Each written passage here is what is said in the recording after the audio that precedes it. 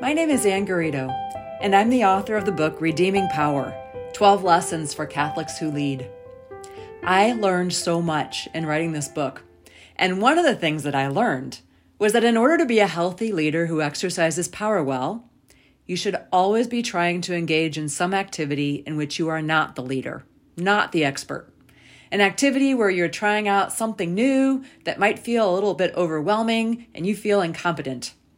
This is not hard for me because there are lots of things that overwhelm me and there are plenty of tasks in which I am incompetent. Just ask my webmaster. But this podcast is my newest experiment in incompetence. I've never interviewed people for a recording before, never edited them before, never considered how to get sound files onto various platforms before. So basically, I'm beginning this podcast with a plea to be generous to me in your listening. Hopefully the dogs barking in the background and the sound of the dump truck passing will simply be an encouragement to you that the bar is low, and now you too will feel daring enough to put your incompetent foot forward and try something new. But with apologies for barking dogs out of the way, I hope you're still excited to listen, because I have some brilliant people for you to meet. These are the people who I interviewed when working on the book Redeeming Power, who in my mind, I've taken to thinking of as good Goliaths. Let me explain. When I was 8 and summers were eternal, my mom sent me to the Lutheran Vacation Bible School at the end of the block for a week of scripture memorization and craft making. And it was here that I first heard the story of David and Goliath. Of course, the account, as told in cute cartoon cutouts, had been excised of gore and violence. None of the trash talking about people as dogs and leaving your corpse out for the birds that makes the real David and Goliath story found in 1 Samuel 17 unsuitable for second graders. What I heard was the sanitized, yet most essential plotline about the small defeating the powerful and mighty, the little one conquering the great with God at their side. I suspect that the David and Goliath story is a favorite of little people everywhere. And by this term, little people, I do not mean just children. We can all see ourselves in the place of David, confronted with an evil giant that seems so big, and we know what it feels like to be alone, raging against forces more powerful than we are. There is something so consoling about this story, so hopeful, because we hear that God stands behind the underdog. And with God, all things are possible. One well-aimed shot from the sling of a shepherd boy can end the oppression of a nation. I remember many years ago now when working on my first book, I became embroiled in a battle with a theologian appointed by the cardinal of my publisher's archdiocese over a matter of canon law related to that book. Here I was, armed with my one little semester of canon law coursework against a mighty cleric, at least from where I sat, who appeared invincible, and I won. I remember rereading the story of David and Goliath right around that time and cheering, "Ha! It's true! Goliath bites the dust." I hope you've known that kind of vindication in some of your darker hours when you felt really small. At the same time, in more recent years, I've become aware, shockingly, that not everyone thinks of me as a ruddy, youthful David with God on my side.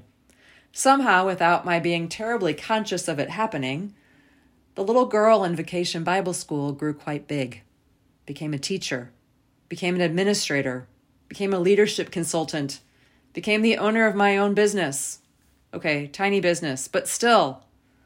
The point is that even though I still often think of myself as being the tiny underdog against the evils of life, I occasionally catch a fierceness mixed with fear in another's eye that lets me know that they see me quite differently, as someone huge, as someone powerful, as someone who could squelch their plans. I'm waking up to the fact that somewhere in me now is also Goliath. I don't like looking at the story from this lens. It's much better being David, don't you agree? But just as it's important for our life of faith to know and revel in our smallness and incompetence, it is equally as important for our life of faith that we come to know and accept our bigness. Because that's what most of us here checking out this podcast are. We are leaders. We're influencers. We're people in roles of authority. We may not always feel it, but we are big.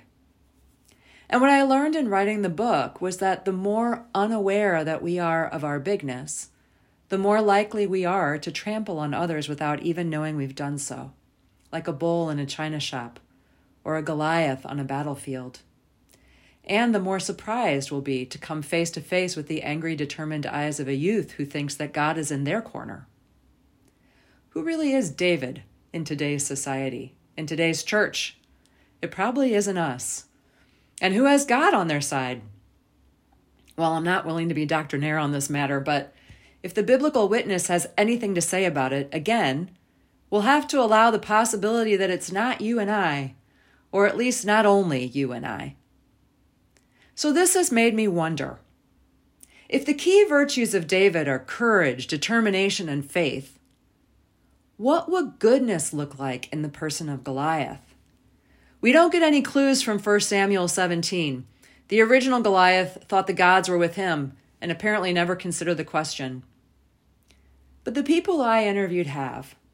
The people I interviewed for this podcast are Christian ministers who are serving the church in a variety of different capacities. They're women and men, younger and older, ordained and lay, in formal positions of authority and not, from across the U.S. and Canada, even Singapore. The only thing they all have in common is that they are people of power, and they are trying, like me, to figure out how to exercise that well.